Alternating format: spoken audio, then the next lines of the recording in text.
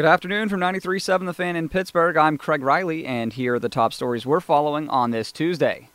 Mike Tomlin held his weekly press conference. He told us today he's excited about Antonio Brown's recovery from his calf injury. Tomlin got a look at Brown in practice on Monday when he was a full participant for the first time since the injury he suffered in mid-December. We just got to watch his progress throughout the week, the quality of it, make sure there's no steps backwards, make sure it's trending in the right way. We're not treating this any different than any other player or injury that we deal with. The only other injured player mentioned by Tomlin is backup lineman B.J. Finney, who he said could practice starting tomorrow.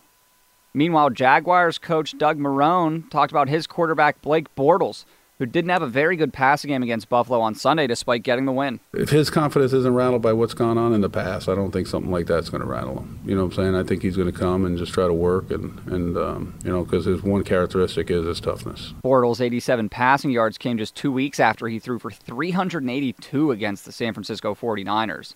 Later today, we're expecting the Raiders will announce John Gruden is their new head coach. Meanwhile, the Carolina Panthers have fired Mike Shula, their offensive coordinator, and Ken Dorsey, the team's quarterbacks coach. In some college news, Penn State finished 8th in the final AP rankings.